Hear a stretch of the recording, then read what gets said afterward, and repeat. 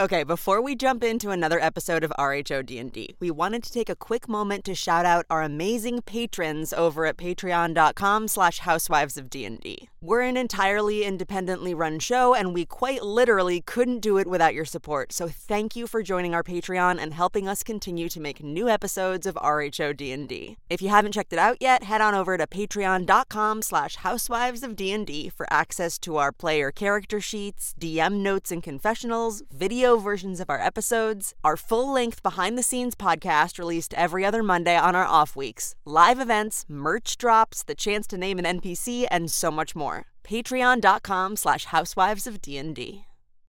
Roll for initiative.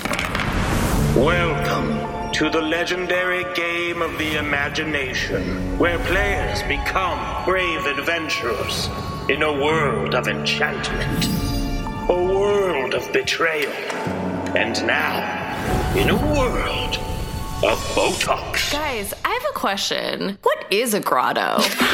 This season on The Real Housewives of D&D. I want to play Dungeons and Dragons. Yes. Your crystals are trash, and so are you. Not everybody is cut out to be in the spotlight. I have a Costco membership. I've never been in a Costco.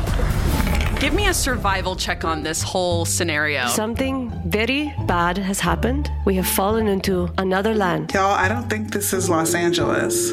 It feels not Los Angeles-y.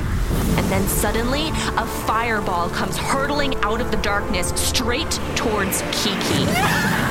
There's waterfall up ahead. Quick, swim out the river. Anya bursts forth from the water like the Little Mermaid when she first grows legs. The ancestors scream in your ear. That's a dragon. You do not just a cartwheel, but it's a sexy cartwheel. Ooh. Kiki is not happy. Kiki wants to throw her Louboutin at this nymph. Why would she say that? Why would she say that? That is so mean. Oh, this is somebody's idea of a really fun girls' weekend.